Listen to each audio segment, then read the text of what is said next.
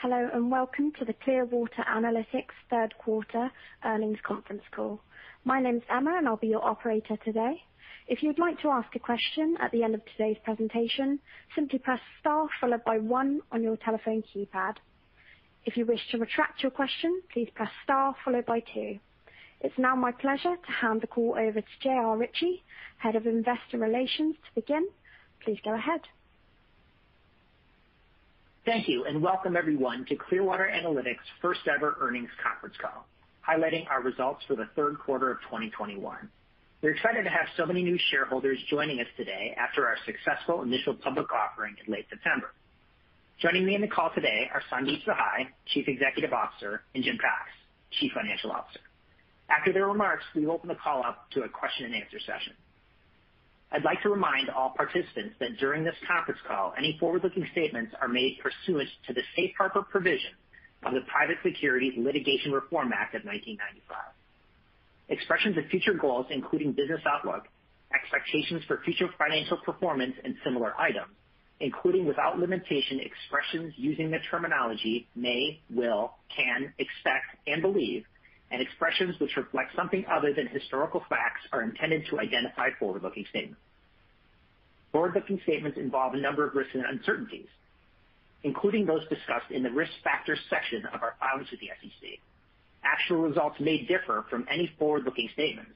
The company undertakes no obligation to revise or update any forward-looking statements in order to reflect events that may arise after this conference call, except as required by law. For more information, please refer to the cautionary statements in our earnings press release. Lastly, all metrics discussed on this call are non-GAAP unless otherwise noted. A reconciliation can be found in our earnings press release that is now posted on our investor relations website. With that, I'll turn the call over to our Chief Executive Officer, Sandeep Sahai. Thank you, JR, and welcome everyone to Clearwater Analytics third quarter financial results conference call, our first as a publicly traded company. I wanted to start by thanking all of you for your continued interest in Clearwater. We truly appreciate it. We are also excited and incredibly proud of the team and the company that we are building. From a modest beginning, the company has grown organically to more than 1,300 employees across 10 offices in 7 countries. We have over 1,000 clients, and on a daily basis, we process over $5.6 trillion in assets on our platform. But I feel like we are just getting started. I wanted to start by laying out the 5 core pillars that represent Clearwater's business model and strategy. The first pillar is Clearwater's consistent, durable growth that we have successfully achieved over several years. We have a 100% recurring revenue model and have, over multiple years, achieved a consistent annualized recurring revenue growth of more than 20%. The company has world-class gross revenue retention rate of 98% for 11 consecutive quarters because we provide a very sticky solution that our clients use every day. We have a solid net revenue retention rate of approximately 110, with absolute room to expand. What drives this net retention is our ability to capitalize on land and expand opportunities with existing clients, client AUM growth, and modest pricing increase. The second pillar is a high-quality business and financial model that also has room to expand. Our recurring revenue model and high gross retention provides stability and predictability to our business. Our non-GAAP gross margins are approximately 75%, which gives us room to continue making investments while generating reasonable EBITDA margins and free cash flow. We are committed to maintaining our technological leadership and expect to continue to make significant investments in R&D, which currently comprises approximately 25% of revenue. Third, Clearwater has a disruptive technology platform with deep competitive moats. Our SaaS-based platform in the cloud is free of the constraints faced by legacy technology solutions. On our platform, securities are modeled and processed one time, and used by everyone who owns that security. Data connections are added one time and used by all with the rights to that data. The myriad industry-specific nuances and regulatory reports are set up one time and used by all, resulting in powerful network effects. Each client adds to the power of the platform, and the same single-instance multi-tenant platform is used across industries and with client organizations of all sizes. Every day, our platform delivers a comprehensive view of our client's investment portfolio that is multi-asset, multi-basis, and multi-currency. The fourth pillar of our strategy is our multiple drivers for continued future growth, which we have laid out in what we refer to as our three horizons. Simply put, Clearwater is a market disruptor in a competitive environment filled with legacy incumbents. We have relatively low market penetration in our core markets that can, over the next few years, sustain more than 20% top-line growth because we win approximately 80% of the time we write a proposal. We believe that we can build a $1 billion business given the $4.7 billion of total addressable market that we have identified in these core markets. Thus, in the short term, or Horizon 1, we are focused on deepening our relationship with existing clients, gaining market share within core markets and clients, and continuing to grow our business in Europe.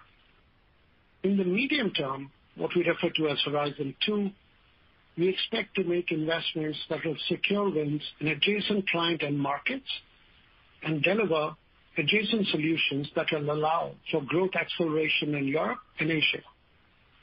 We see these opportunities to add to the total addressable market with additional solutions to extend our technology lead, as well as gain additional traction with governments, pension funds, and sovereign wealth funds. The longer-term opportunities for Horizon 3 include delivering insight for current and future clients of our platform from a growing data set of more than $5.6 trillion of assets which are processed on our platform. Additionally, while we have focused on a purely organic approach, we have flexibility financially from our recent IPO that will provide opportunities to explore M&A in an effort to accelerate growth. The fifth and final pillar is client focus, which is embedded in the DNA of our culture. Our Boise roots have infused the company with a compassionate, customer-first mindset and way of working that simply delights our clients. Our offering, which combines the platform and our people, improves the lives of our clients' operations and accounting teams and radically simplifies the process of producing the information they need to run their business every day. Clearwater's world-class 60-plus Net Promoter Score reflects our clients' recognition of our differentiated client service.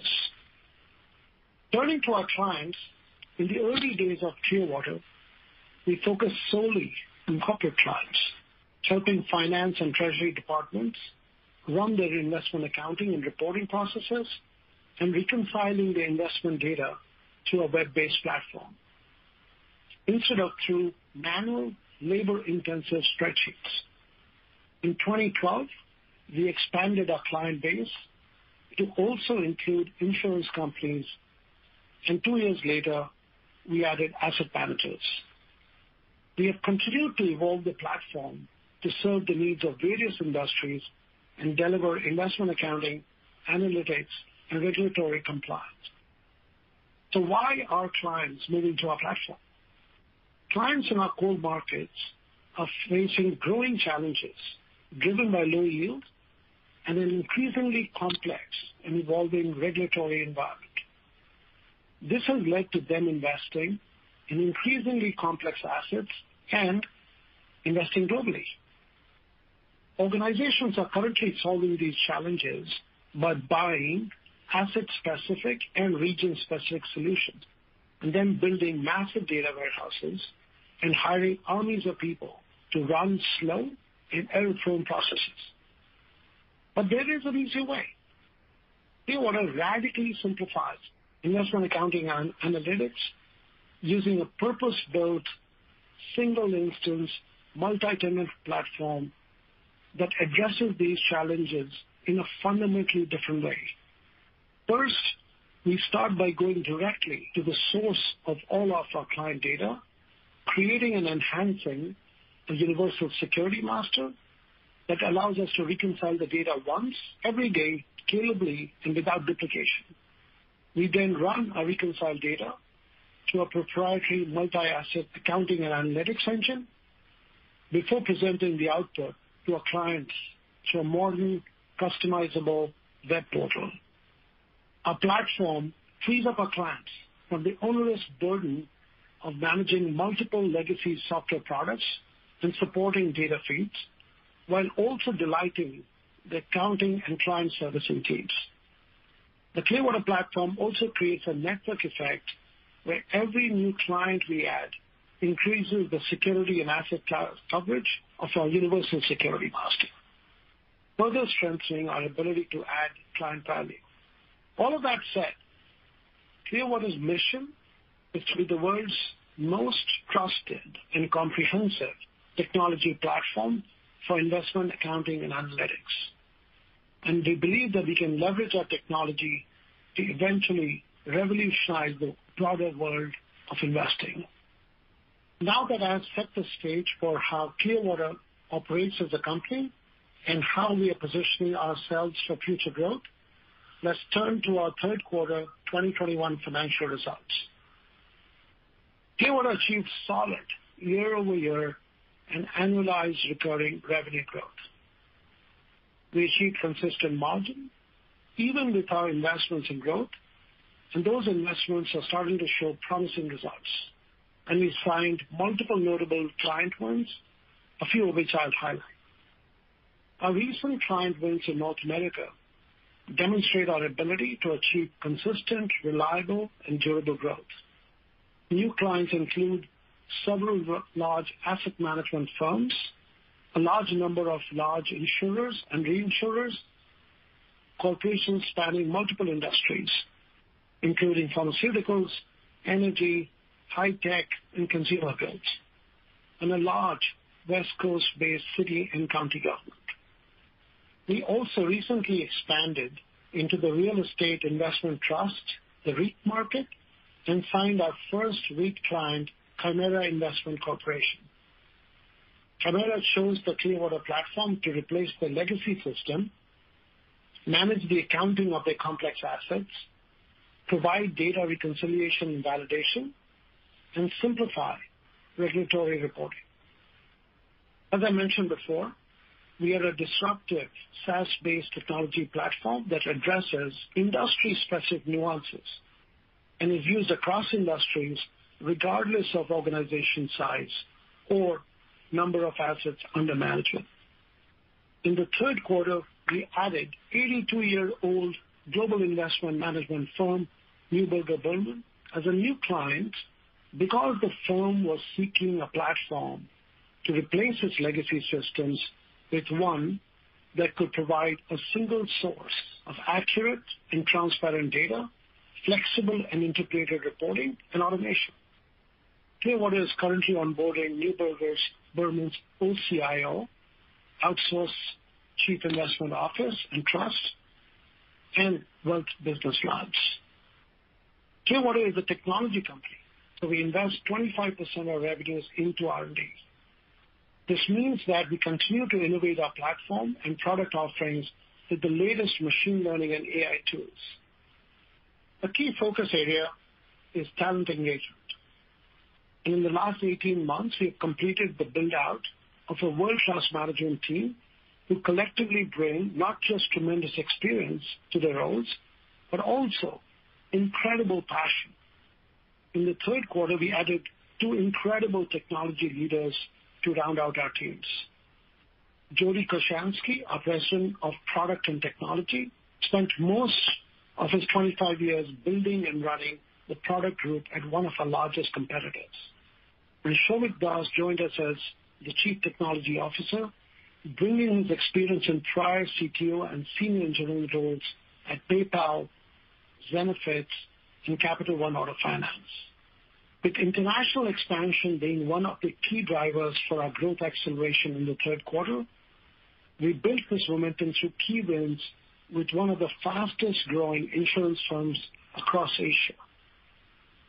Our first seven-figure Asia-Pacific client, in addition to a European insurer and reinsurer, a UK-based property and casualty insurer, and others. As an example of our deeply embedded client focus, we held Clearwater's annual North American user conference, Clearwater Connect, last week. The second year in a row, it's a virtual conference due to COVID.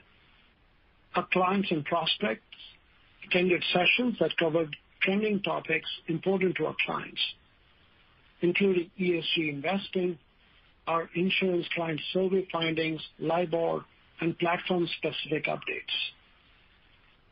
We plan to hold our European user conference in the first quarter of 2022.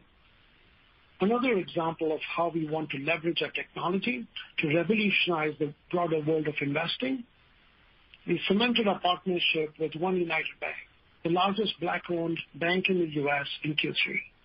Under this partnership, Clearwater has enhanced the interface on our SaaS platform, which now allows treasury departments within our large corporate client base to easily track and manage the deposits in minority-owned banks, who in turn provide needed capital to minority communities. This partnership has the potential to help as many as 500 corporations invest in minority communities. We continue to execute on our 5 pillars of growth and are very pleased with the progress we have made in this last quarter. And now, to provide more color and details on this quarter's performance, I'll hand it over to our Chief Financial Officer, Jim Cox. Thanks, Sandeep, and thank all of you for joining us on our first earnings conference call. We were very excited to complete our initial public offering last quarter, and I want to thank my team and truly the dozens of others who helped us reach this milestone. As for my remarks today, I'll start with an overview of the business and financial model, review our financial results for the third quarter, and finally wrap up with guidance for the fourth quarter and full year 2021. Our business model is simple, consisting of a 100% recurring revenue model with visibility enabled by our consistently high gross revenue retention. This combination creates an incredibly durable business operating at scale, which allows us to reinvest back into our platform and our team to truly drive long-term growth. Our mission-critical SaaS solution and focus on delighting our clients has allowed us to consistently win new business by displacing legacy software as well as manual processes, while our superior client service team keeps clients happy, leading to a consistent gross revenue retention rate of 98% in each and every one of the last 11 quarters. Our unique platform, built over many years, leverages proprietary technology to manage and reconcile our clients' investment data with limited human intervention, allowing us to generate approximately 75% non-GAAP gross margin. These strong gross margins provide us with the opportunity to consistently invest in our solution, with approximately 25% of revenue invested back into research and development. We believe we have the best solution, and our significant investment in R&D only deepens our competitive moat. Our strong margin profile and confidence in our offering from our 80% win rate when we write a proposal has led us to increase our investment in our operations and go-to-market capabilities in recent quarters to enable growth both domestically and globally, while still maintaining compelling adjusted EBITDA margins. We operate in a $10.1 billion total addressable market, with our core markets of corporations, insurance companies, and asset managers in North America and Europe comprising $4.7 billion in TAM.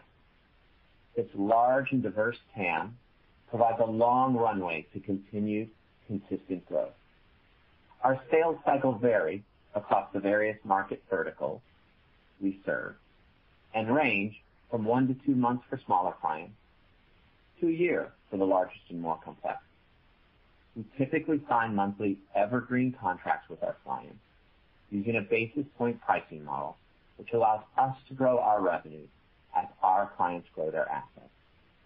In Q3, we report net revenue retention rates of 111% as our clients continue to add assets to the platform. In summary, we believe our model aligns Clearwater's interests with that of our clients, while also enabling our land and expand strategy once we have established an initial relationship. The predictable nature of our revenue, driven by our high revenue retention rates and strong gross margins, allows us to confidently invest back into the business, helping to lead to long-term, durable growth and ultimately compelling returns for our investors. Before detailing our core financial results, I'll first address 2 items impacting the year-over-year comparability of our GAAP results. First, you will notice that we recorded a $10.3 million loss on the extinguishment of debt in the third quarter, as we used some of the proceeds from our initial public offering to retire our existing debt, while at the same time securing $55 million in new debt financing at more attractive interest rates. Next, you'll note we recorded $7.7 million of equity-based compensation expense in the third quarter of 2021, representing a $6 million increase over the third quarter of 2020.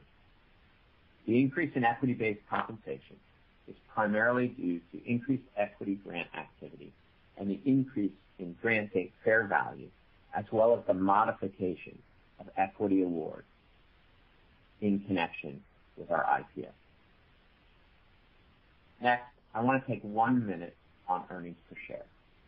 Given our structure and the restructuring that occurred in connection with our IPO, our Q3 GAAP loss per share of 5 cents reflects only the last 7 days of the quarter for the period between our IPO and September 30th.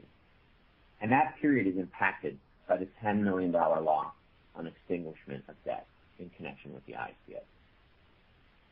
Given the shortened period, we did not provide a non-GAAP EPS. In Q4 and going forward, we expect to provide both GAAP and non-GAAP EPS.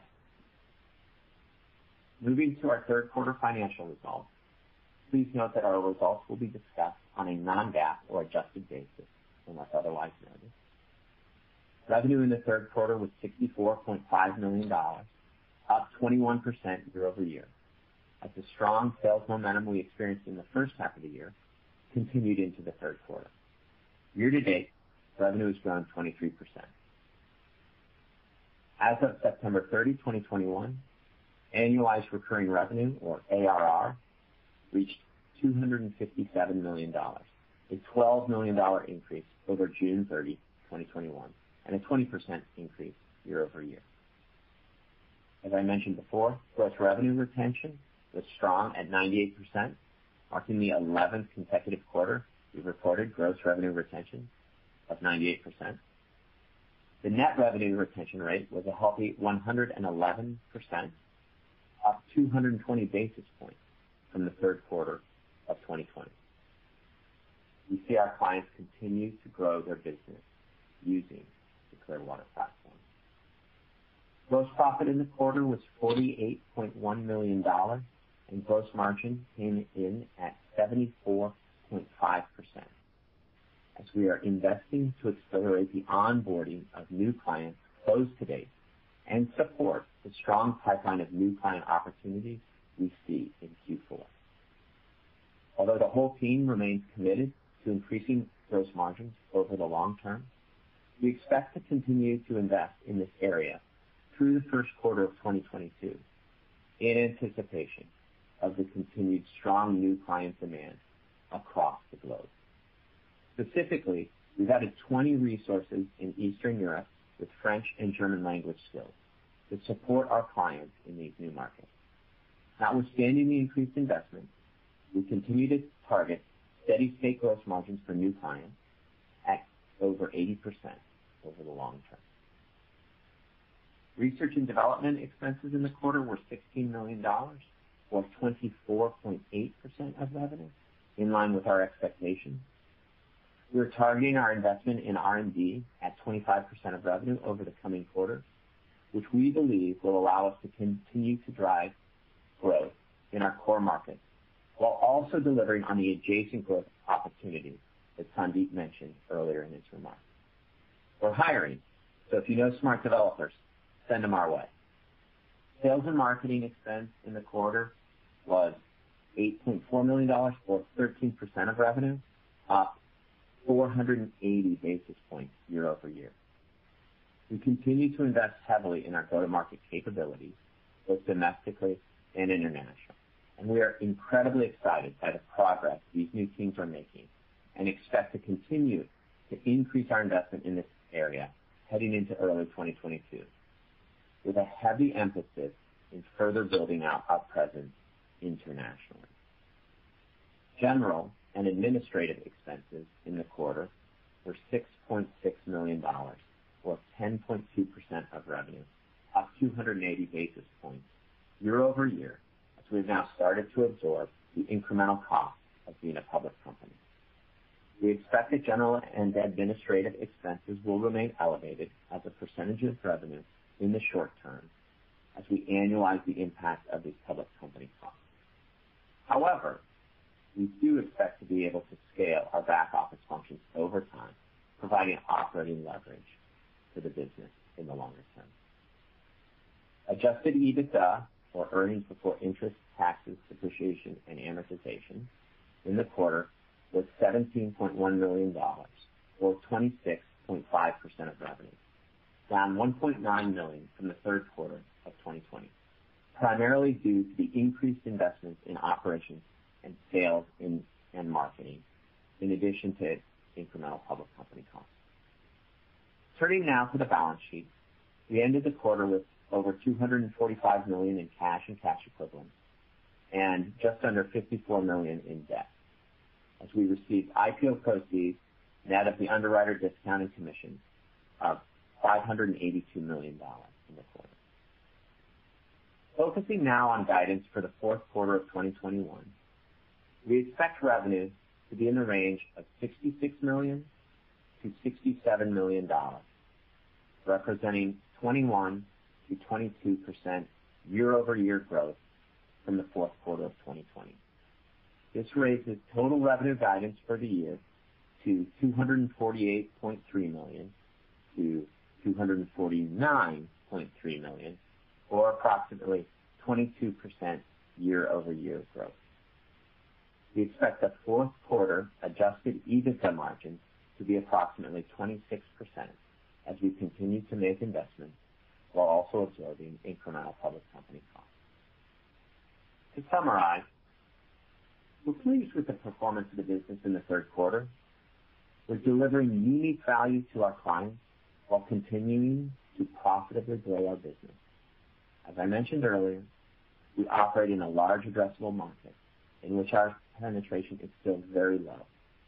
We really believe we're in the early stages of a long growth path, and that the new business momentum we are seeing today, combined with the investments we are making, will lead to long-term, durable, and profitable growth. With that, I'll turn it over to Sandeep to provide some closing thoughts. Thank you, Jim. As I said at the beginning of the call, I'm incredibly proud of what Clearwater has become, and I'm even more excited about our future. The company's commencement of trading on the New York Stock Exchange on September 24th, commemorated by our executive team ringing the opening bell, was an amazing milestone for everyone in the company.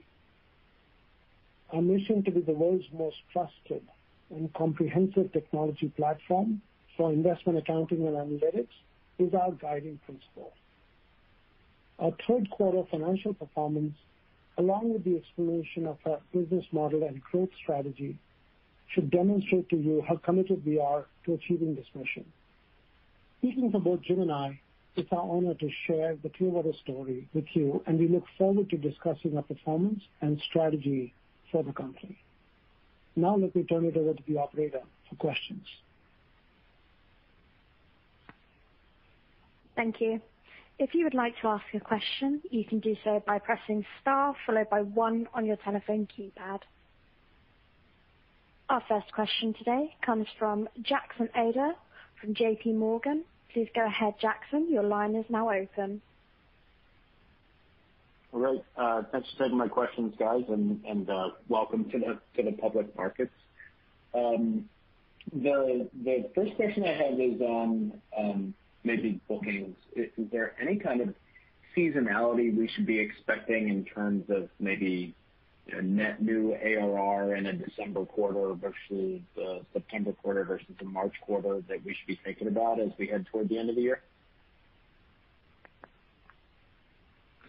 Yeah, thank you, Jackson. Sure. For the question. Go ahead, Sandeep. Go ahead. Sorry. Go ahead, please. Sure, Jackson. Thanks for the question. So there's a couple mechanisms. So one, like typical enterprise software companies, there is more kind of contract signing in the fourth quarter. However, when you think about how our ARR rolls out, not only are we signing those contracts, but we're also onboarding those customers throughout that period of time. So that trend is abated somewhat because of that, but we feel really great about the pipeline we have going into the fourth quarter, and we're excited to execute against it. Okay, great. And then, so Sandeep, you mentioned, or maybe it was Sujin, I can't remember, on the 7-figure APAC customer. I think it was the first one in the region. That seems to be ahead of schedule. I don't remember really thinking about the APAC region just yet becoming material. So I'm just curious, what kind of resources and staffing you actually have there in order to serve customers in that region. Yeah, thank you for the question, Jackson. A little ahead of schedule would actually be right. Yes, we have a small presence in Singapore, and we expected them to be able to get some initial traction, but we are delighted that we got this 7-figure client from a really fast-growing insurance company. So yes, they seem to be a little bit ahead of schedule, and we will continue to build up that office a little bit faster than we thought. Okay, great. That makes sense. Thank you.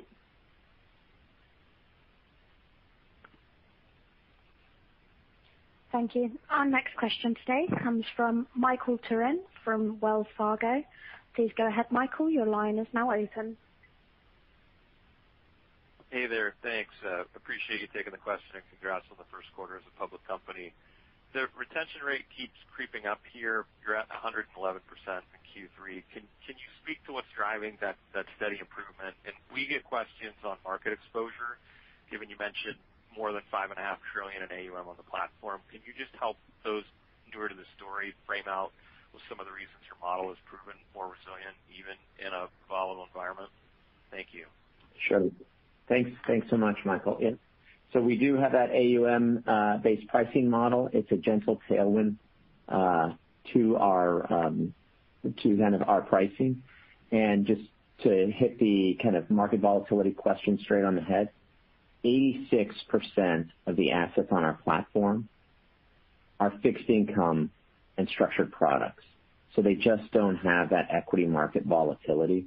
We just don't see that in our business. Now, look, we're really pleased to see some momentum. Kind of over the last few quarters, we've been 109, 110. We're up to 111 in this quarter. One quarter does not a trend make. But when you look at some of the underlying drivers of what's driving that kind of modest expansion, 220 basis points, that's what's really interesting and exciting. And that's where we really have to focus as a business to think about strategically over the long run how we continue to grow that and expand it even further. Let me give you 2 examples that are really the majority of those drivers. One is with what we call our strategic asset management clients. These are our global asset managers that are using us. And we're continuing to see the ability to land and expand with those clients. As they grow their business, they're looking to us to grow their business. And that's kind of consistently been the case in the strategic asset management market for us. Another example, which is more nascent, and we're encouraged by it, but again, we need to continue to execute to be able to continue to drive this expansion. But I'll use an example of a large insurance company that has as a fundamental driver of their growth to go out and acquire other businesses.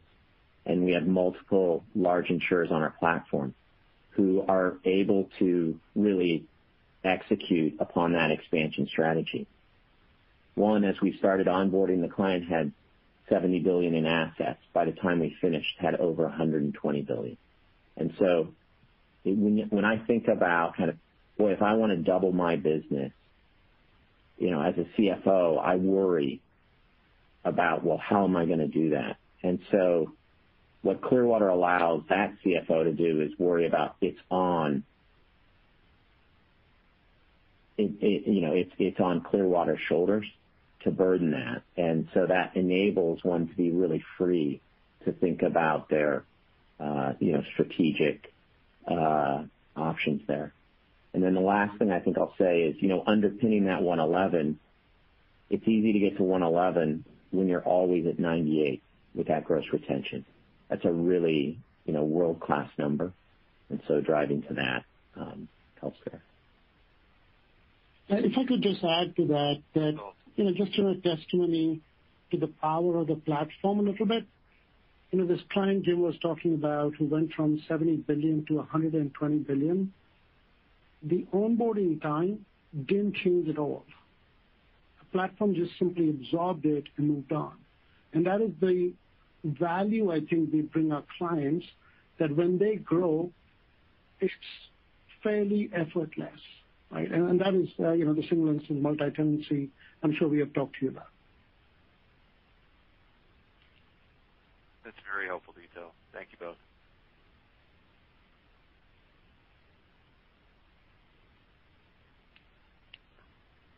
Emma, do you want to? Are there any?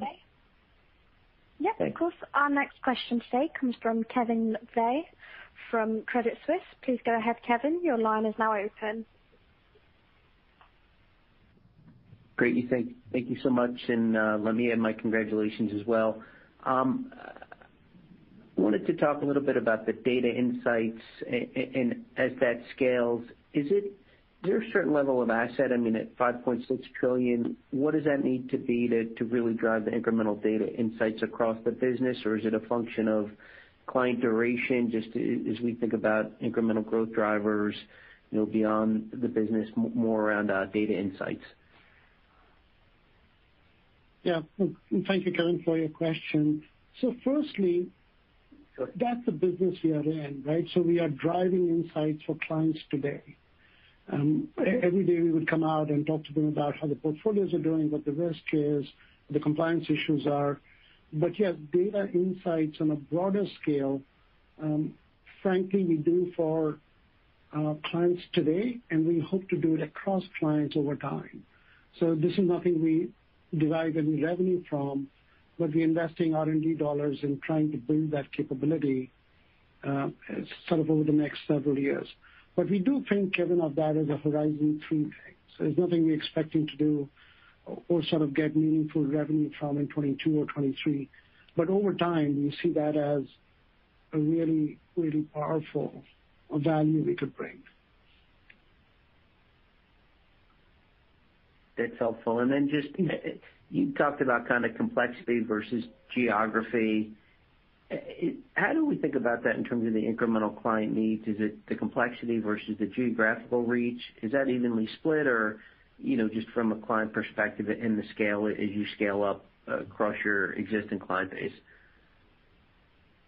I think that when you think about complexity in the North American market, I don't think there is, we continue to see a gradual increase in complexity, and frankly have seen it, Kevin, for the last several years. So I expect that to continue to grow only because the client complex assets continues to grow quicker than the private assets. But as we grow out in Europe, and now in Asia, that is different because there are more asset classes there which are unique to those markets. There's also some data sources which are unique to that market. And we really want to do that because what that does is makes us a comprehensive provider. So you could have assets, frankly, around the world, and we would be able to report on that. We would be able to get the regulatory reporting on it. So we want to do that, but that does add more work, at least in the short term. If I can just also add that if you go back several years here, we had the same issue here in North America. And now, as we think about North America, we have most of the data connections, we have most of the reporting needs taken care of, and we are continuing to build that out in Europe. Asia is just newer.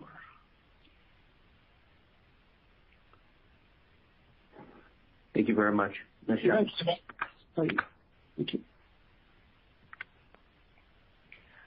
Our next question today comes from James Faucette from Morgan Stanley. Please go ahead, James. Your line is now open. Hey, good afternoon, Sandeep. Good afternoon, Jim. I wanted to ask a couple of follow-up questions. First, back on the retention rate, like obviously great performance there, and you gave a lot of reasons for why your retention rate should be so good. I'm wondering, just as a quick follow-up, should we expect that level of retention to continue to improve or even at least remain at these levels? And what are the things that maybe from a seasonal basis or other factors could move it around a little bit? Yeah, thanks, James. This is Jim. So as you've noticed, there's no seasonality to our gross retention, right? The last 11 quarters, 98%. When you think about, so then let me also say long term, right? And I do mean this like strategically and in the long term. Recall we're effectively, a single product company at this point. So as you think about offering more to your clients and expanding and thinking about modularizing the offering, those are all rational, reasonable reasons to see that retention rate grow over time. If we look at it kind of over the next kind of few quarters or so, I think that there are there are tailwinds around driving asset aggregation as well. And I can't think of specific seasonality around, why do insurance companies choose to do an M&A? Are they doing it in Q1, Q2, Q3, Q4? I don't see that much difference. And so I see that trend kind of is pretty normal throughout those kind of throughout the calendar year. I think it comes down to how could that accelerate in the short term? It could be driven by the timing of some price increases, which are typically annualized based on when a client has kind of signed their initial contract.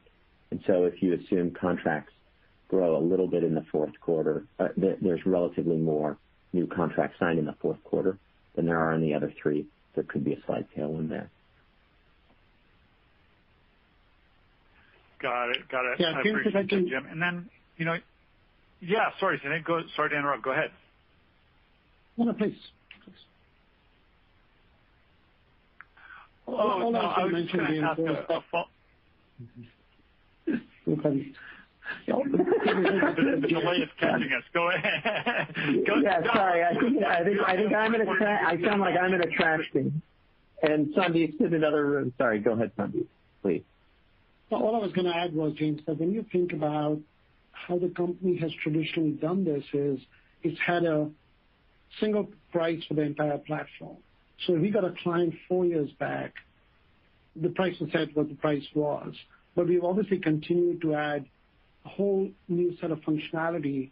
We spent that much money on R&D, so we obviously develop it, but we just have never structured way, thought about modularization of a platform and what you sell differently, and those are avenues of how you could structurally improve the net retention rate, if that makes sense. It does.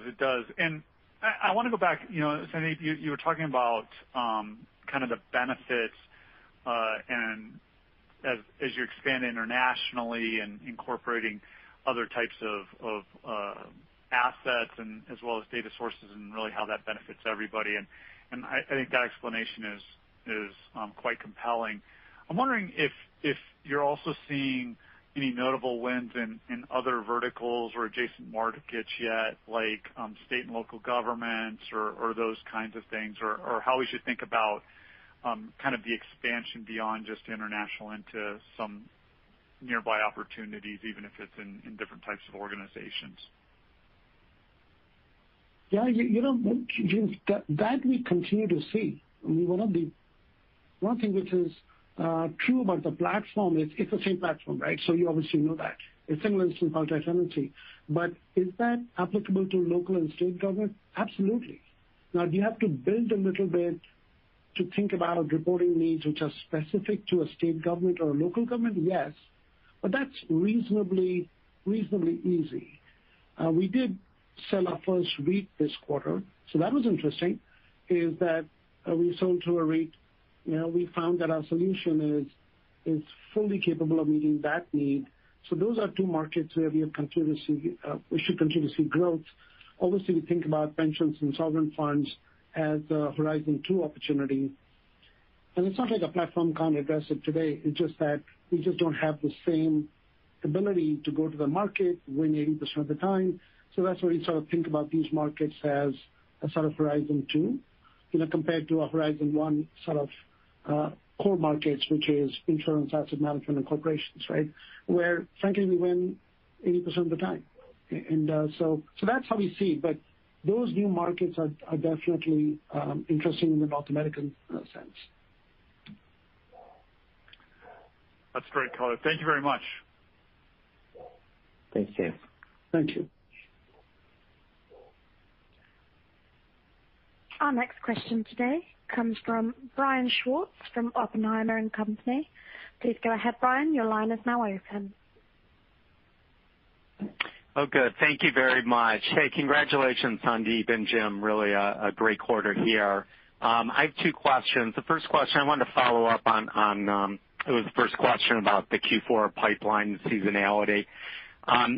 You signed up a lot of big deals here this quarter. You talked about the one in Asia, the one in Neuberger. Can you shed any light in terms of how the big opportunities are looking in the pipeline here for Q4? I just want to make sure you didn't drain it here in Q3, and then I have a follow-up. Yeah, Brian, thank you for that question here. We do continue to see a really good build out of the pipeline. So when you think about the pipeline, obviously we have invested over the last 2 quarters pretty significantly in sales and marketing, right? So when you think about the pipeline, firstly, insurance and asset management in North America continues to power that. We see lots of traction in Europe. Frankly, a bunch of traction in continental Europe too. And so we do see a really robust pipeline. And as Jim mentioned, we're trying to get the operations ready to make sure we are effective in onboarding them as they come in, right? I think also Jim said, I think the seasonality isn't quite there.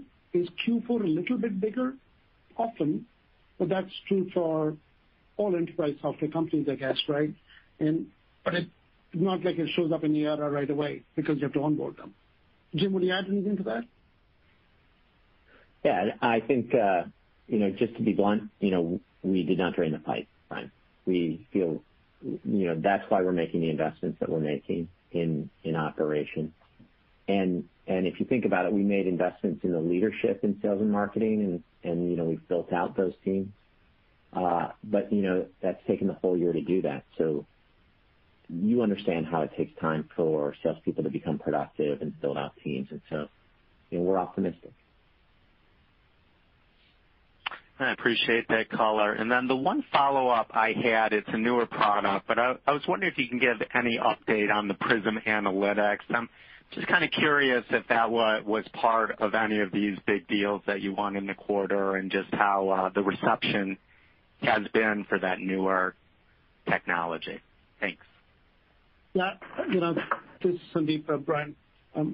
Prism is so exciting. I think it's so exciting because this whole open architecture allows us to go after a market which would have taken longer for us to go out and address, right? So we have 3 clients live on it, which are significant. We have a pipeline which just continues to grow there, but our ability to position this in multiple industries is really interesting. As when we had talked to you earlier, we had talked about this being a big mover in the asset management world. But really what we're also finding is it has a lot of receptivity in the insurance sector. And the reason for that is the larger insurers have other accounting engines, and they can't replace all of them at the same time. And so that conversation, being able to have those conversations now, I think is very, very helpful. So they don't always count as just Prism deals as much as how do you bring the pipeline forward and build a pipeline you may have had trouble building otherwise. Thank you for taking my questions this afternoon. Thank you, Brian. Our next question today comes from Gabriela Borges from Goldman Sachs. Please go ahead, Gabriela. Your line is now open. Good afternoon. Thanks for taking the question, and congrats on the IPO and the quarter. Sandeep, I wanted to follow up on some of the commentary you provided on the asset management space in North America in particular. Could you share with us a little bit of detail on what you're seeing with the size of the deals relative to what you typically see in insurance and corporates? And then any color on the competitive environment, what that looks like today. Yeah, thank you, Gabriela. That's the question here. So it is different, right? So when you think about asset management, it's more land and expand than an insurance company, right? So a lot of the net revenue retention number comes from there. But I've got to say that our asset management business just continues to do really well, especially in North America. We obviously had announced a deal out in the UK earlier on asset management, so we continue to see good growth in that. And the insurance clients are obviously more one-time, normally, unless you have acquisitions, as Jim laid out. What else? Would you add anything else to that? Do you want to talk about?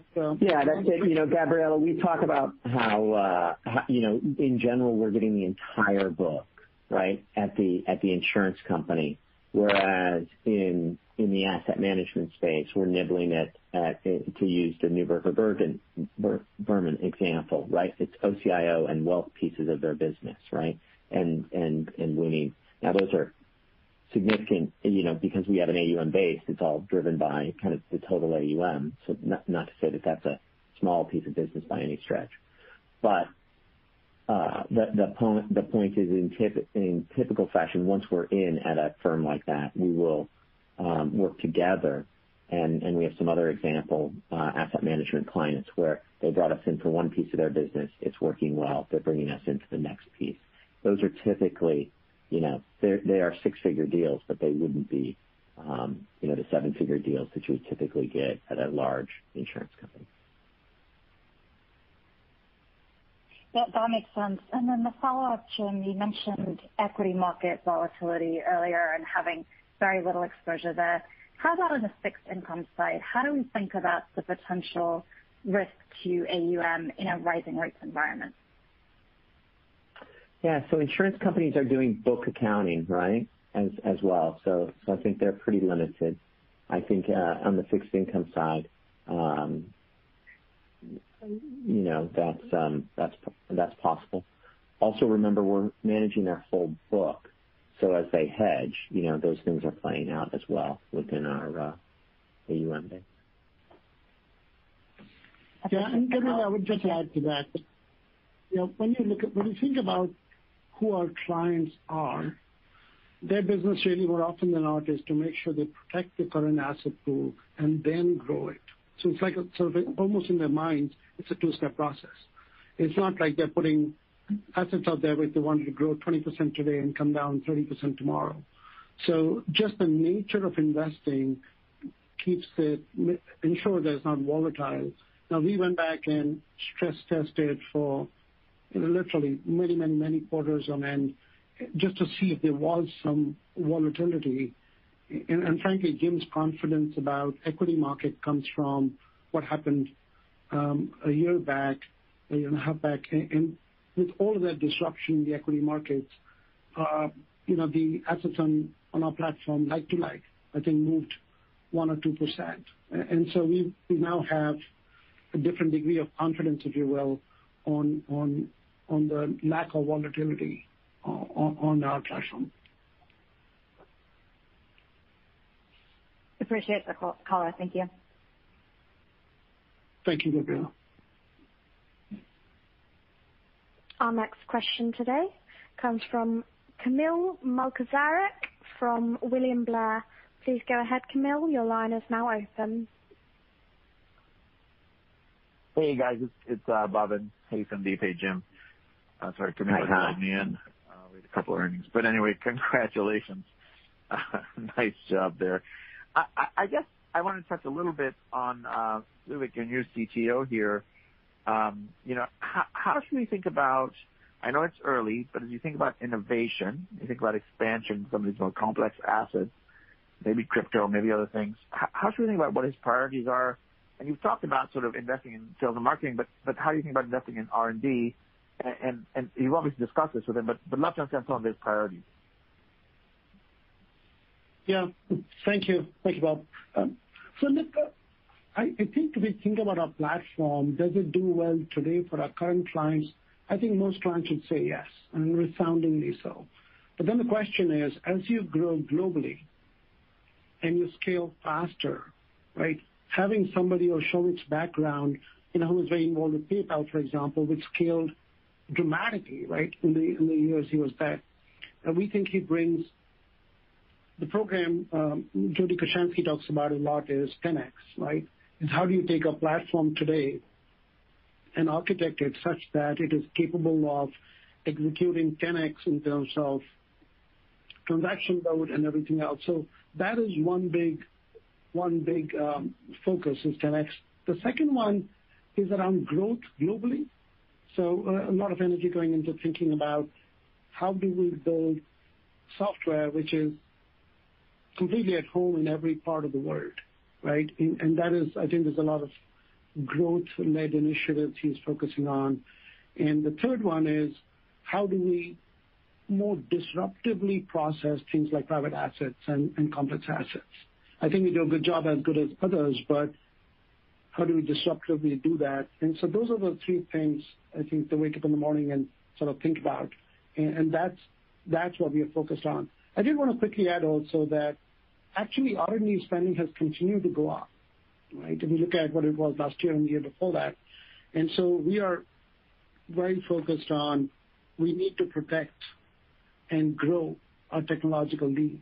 And so those people have the background, if you will, of having built systems like that. Does that make sense, Bob? Yeah, no, I think it's fair. I think especially with the 3,000 plus data source connections and protecting the moat, I think that makes a lot of sense. I guess my other question I had was, you haven't touched on this today, but we did on the road show earlier, but just about how you're leveraging partner channels, right, to enter, especially some of the new markets. Certainly in Europe, you've relied on channel pretty heavily, custodian partnerships, et cetera, but maybe an update on how those are progressing and sort of, is there a chance to have the channel be more of a partner where the sales and marketing spend maybe in 22 goes up, but sort of maybe in 23, 24, 25 starts to trend down as the channel absorbs some of that go-to-market, whether it's Europe, Asia, or even the U.S. I'd love to get sort of a sense of how you think about that and how you're investing in that. No, I completely agree that in the European market context, those channels make a difference. Now, the good news is we've been getting all this growth without that channel. So can there be a true accelerator of growth rather than supplanting current pipeline build, right? Yeah, but it does take time. I think if you looked at the progress we made over the last quarter, I think it's growing really well. But the problem with this is it takes time. These partnerships and channels take time, and you cannot sort of bank on them till they're fully up and running. But we have a dedicated team which is doing that now, which does just this, channels and partnerships. Traditionally, though, we haven't ever used it, right? And so it's a question of building that muscle. And we have dedicated teams actually out in Europe and in Boston sort of addressing this. But it's not like you can look at a pipe today, or not pipe, any of the closed deals and say, oh, those have come through the channel. So we are very committed to building out the channel, but this is not part of our current booking. We see this as an accelerant, really. Got it. Helpful. Thank you, guys. Thanks for taking my questions, and really nice job again. Thanks. Thank you. Our next question today comes from Rishi Jaluria from RBC. Please go ahead, Rishi. Your line is now open. Hey, guys. Thanks so much for taking my questions, and nice to see a pretty solid quarter out the gate. Wanted to go back and maybe drill a bit deeper into thinking about contribution from new clients versus expansion, and how we should be thinking about that mix going forward. And alongside that, how should we expect the pace of client adds to trend over the next several quarters? And then I've got a follow-up. Sure. So look here, Rishi, thank you for the question here. I think, Rishi, we continue to win this 80%. This is really, in our core markets. In the core markets, we will win 80% of the time when we write a proposal. So we continue to see that. Is our client satisfaction score really high? Yes, it is. Do we onboard a large number of clients and logos? Yes, we do. Right? Now, I did want to just clarify that when you look at insurance companies, a lot of the growth is from pure new logos. And you look at the asset managers, it is more divided, only because asset managers have land and expand, and they also have new logos. In the corporate market, Rishi, it's almost all new logos. So we do generate a whole lot of new logos, and one measure would be, if you look at the NRR, the net retention rate, I think those are from current clients, and the rest of the growth is all from new logos. Got it. That's really helpful, Sandeep. I appreciate that. Yes, absolutely. And then the other question I just wanted to ask, thinking maybe a little bit more long term, look, you've obviously grown to this size almost entirely organically, if not entirely organically. As you think, though, about expanding the platform and functionality, how do you think about future opportunities to do so via M&A, and totally understanding that if you do that, you'd fully integrate the assets and kind of keep that single platform versus how some of your competitors approach M&A. But maybe can you give us a sense for just how you're thinking about M&A as a potential lever to accelerate R&D and accelerate that roadmap? Absolutely. So, look, firstly, we have a really high bar, right? We have a good company. It sort of works. We can grow at this pace and, frankly, grow on an accelerated basis using things like channel, using things like pensions and the other markets you talked about. So our bar is pretty high. But then when you think about it, what would we look for? So I can give you some ideas on that. The first one is accelerated adoption in our core markets. So obviously, if we build out in Europe, it takes time to hire the team, get them onboarded, blah, blah, blah. It takes time. Same thing with Asia. So if there was a way to accelerate adoption in our core markets, that would be a really good fit for M&A. More specifically, of course, growth in Europe and Asia. The third one would be growth in adjacent capabilities. So if there's more things in the risk space or in the reg reporting space, things of that ilk, that would be interesting. And the fourth item would be growth in adjacent industries, which are part of Horizon 2. So if there was a way to pull forward Horizon 2 and make it a Horizon 1, like pensions or things like that, then yes, that would be the other one which would be interesting. So that's sort of a list, though, Rishi, that we literally will go down that list and say, does it hit 1, 2, 3, 4, or 5, in which case it is interesting. But we do want to do it.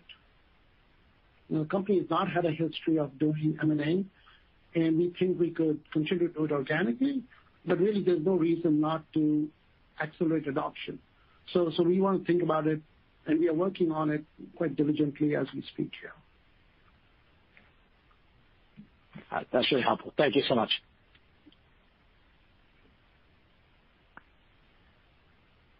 Our final question today comes from Arvind Ramnani from Piper Sandler. Please go ahead, Arvind. Your line is now open. Hey, thank you, and congrats on the first quarter post-IPO. Most of my questions have been answered, but the one question I have is, since I've had your public listing, can you talk about some of the customer conversations you've had? Has the public listing made any difference? And from a kind of sales force, is that like being a new slide in the presentation deck when you're talking to prospective customers? And kind of and the last question on this is like, is there any is the environment charged up and excited, or are you kind of looking at this IPO as an event to sort of exit? Yeah, thank you, Arvind, for those questions. So look, I've got to say, and just to make sure I say this correctly, I think employees are just across the board really excited and happy about this. I think from the mindset perspective, it switches us from being a challenger in the industry to be a part of a company which can absolutely lead this industry worldwide. So from employees, literally up and down the whole team, I think there's real excitement about this. Now, I've got to also tell you that one of the reasons we did the IPO, if you remember, was clients. Clients trust us with investment accounting, and it's a critical function, mission critical, if you will.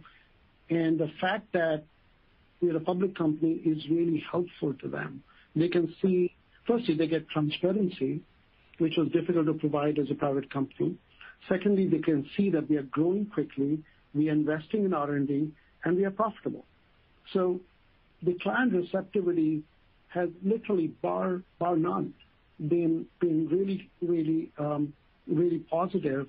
I think the one question people had was whether we would continue to invest in R&D and operations. And in all of our conversations with you, Arvind, and really anyone else, we've always said that we will continue to invest in R&D and operations, and those are pretty public statements. So look, I think that the biggest benefit of the IPO is the employees are really charged. They believe in what we could build. And then the second one really is around clients really see us as having some permanence from a corporate structure point of view, and the transparency they get about our company. So I would say it's been really, really positive. It does take some time, though, preparing for these analyst calls and doing these board meetings, but otherwise all good.